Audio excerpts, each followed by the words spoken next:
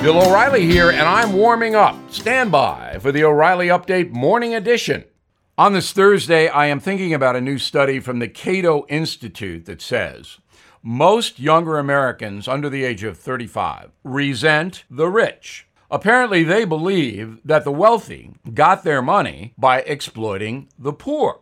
Now, there's absolutely no data to back that up. And I believe most wealthy Americans worked hard and earned their money, or they got very lucky. They inherited it, or they hit a hedge fund hard, something like that.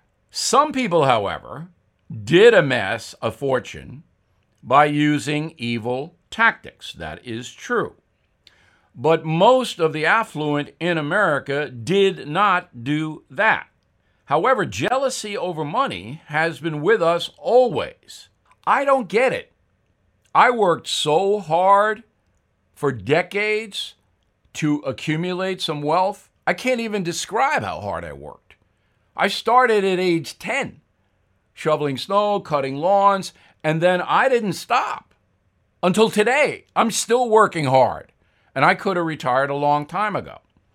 So if some younger American gives me some jazz about being affluent, well, I'm going to have a few words for them. It is wrong to generalize about any group, no matter how young you are.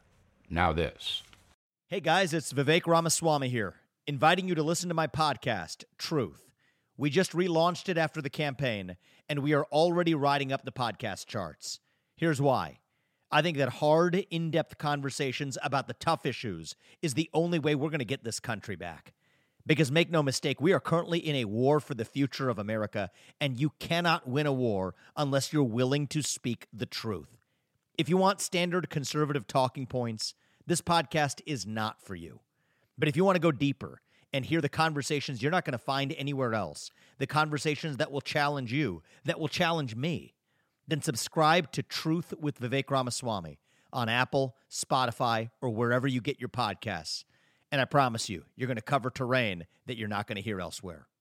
That is the Morning O'Reilly Update. More analysis later on.